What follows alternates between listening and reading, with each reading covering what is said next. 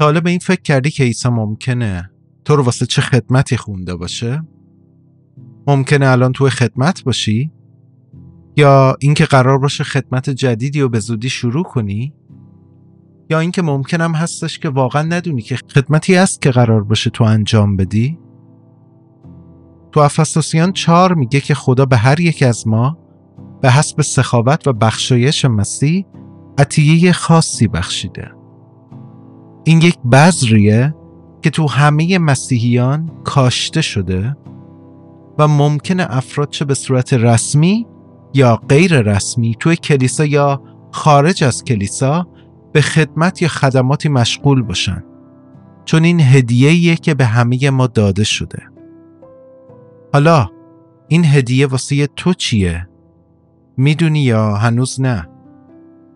وقتی 21 سالم بود خداوند منو به خدمت خوند. چیزی که خداوند گفت کسی نشنید، به چشم کسی نیومد، ولی وقتی چند سال بعد تو گروهی داشتم خدمت کوچیکی رو انجام میدادم، اون وقت خادمینی بودن که این خدمت رو دیدن، که تایید کردن و عده‌ای هم بودن که موافق نبودن.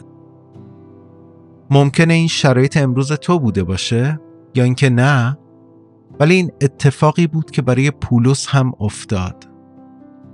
به استانها و شهرهای مختلف رفت، از خدمتش کلیساهای مختلفی به وجود اومدن، خادمینی شروع به خدمت اون کلیساها کردن و عده‌ای هم سعی کردن که خدمت و تعالیم پولس رو از بین ببرن یا اینکه عوضش کنن.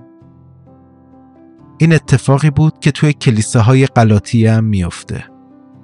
مدت‌ها بعد از تأسیس این کلیساها عده‌ای وارد این کلیساها میشن و خدمت و رسالت پولس رو به کل انکار میکنن، حتی انجیلی که اون به غلاطیان بشارت داده بود و اونا ایمان آورده بودن.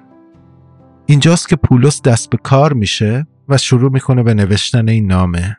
از آیات 1 تا 5 رو میخونم. از طرف پولس رسول که رسالت خود رو نه از جانب انسان نه به وسیله کسی، بلکه از طرف عیسی مسیح و خدای پدر که مسیح را پس از مرگ زنده گردانید به دست آورد. تمام ایماندارانی که با من هستند به کلیساهای غلاطیه درود میفرستند.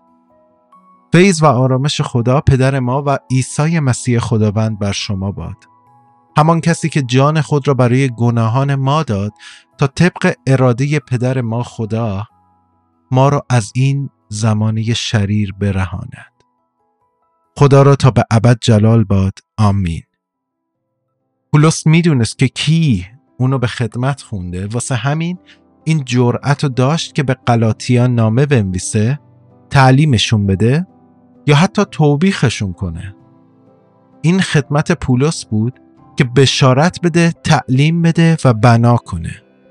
و از طرف کسایی که وارد کلیسای غلاطیه میشن تعدادی اتهام به پولس زده میشه.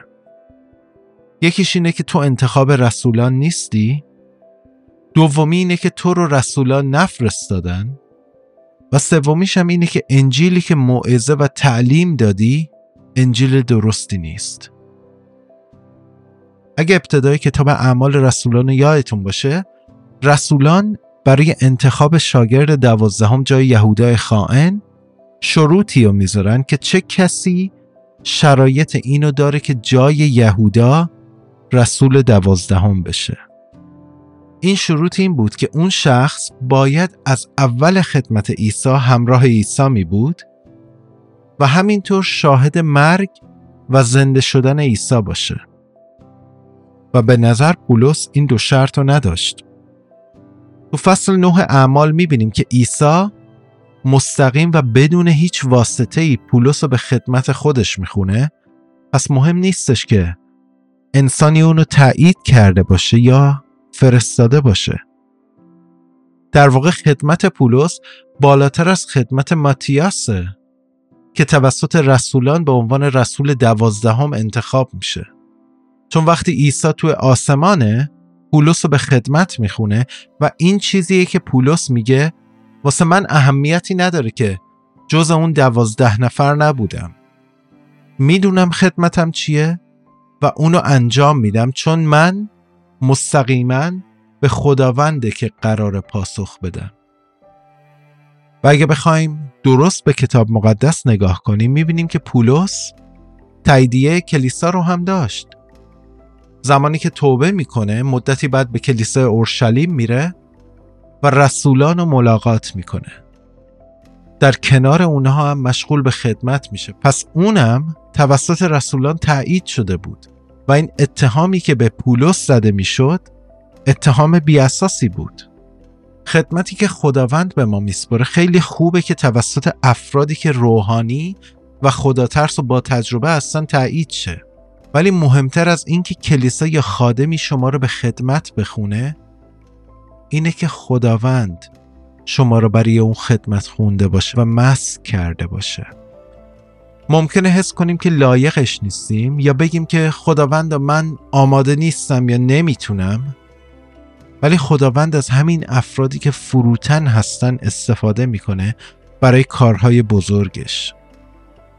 برادر اندرو مؤسس سازمان اوپن دورز که کتاب مقدس رو به خیلی از کشورهایی که کتاب مقدس توشون ممنوع بود به صورت غیر قانونی وارد میکرد، میگه که خداوند از افراد عادی استفاده میکنه تا جهان رو تغییر بدن.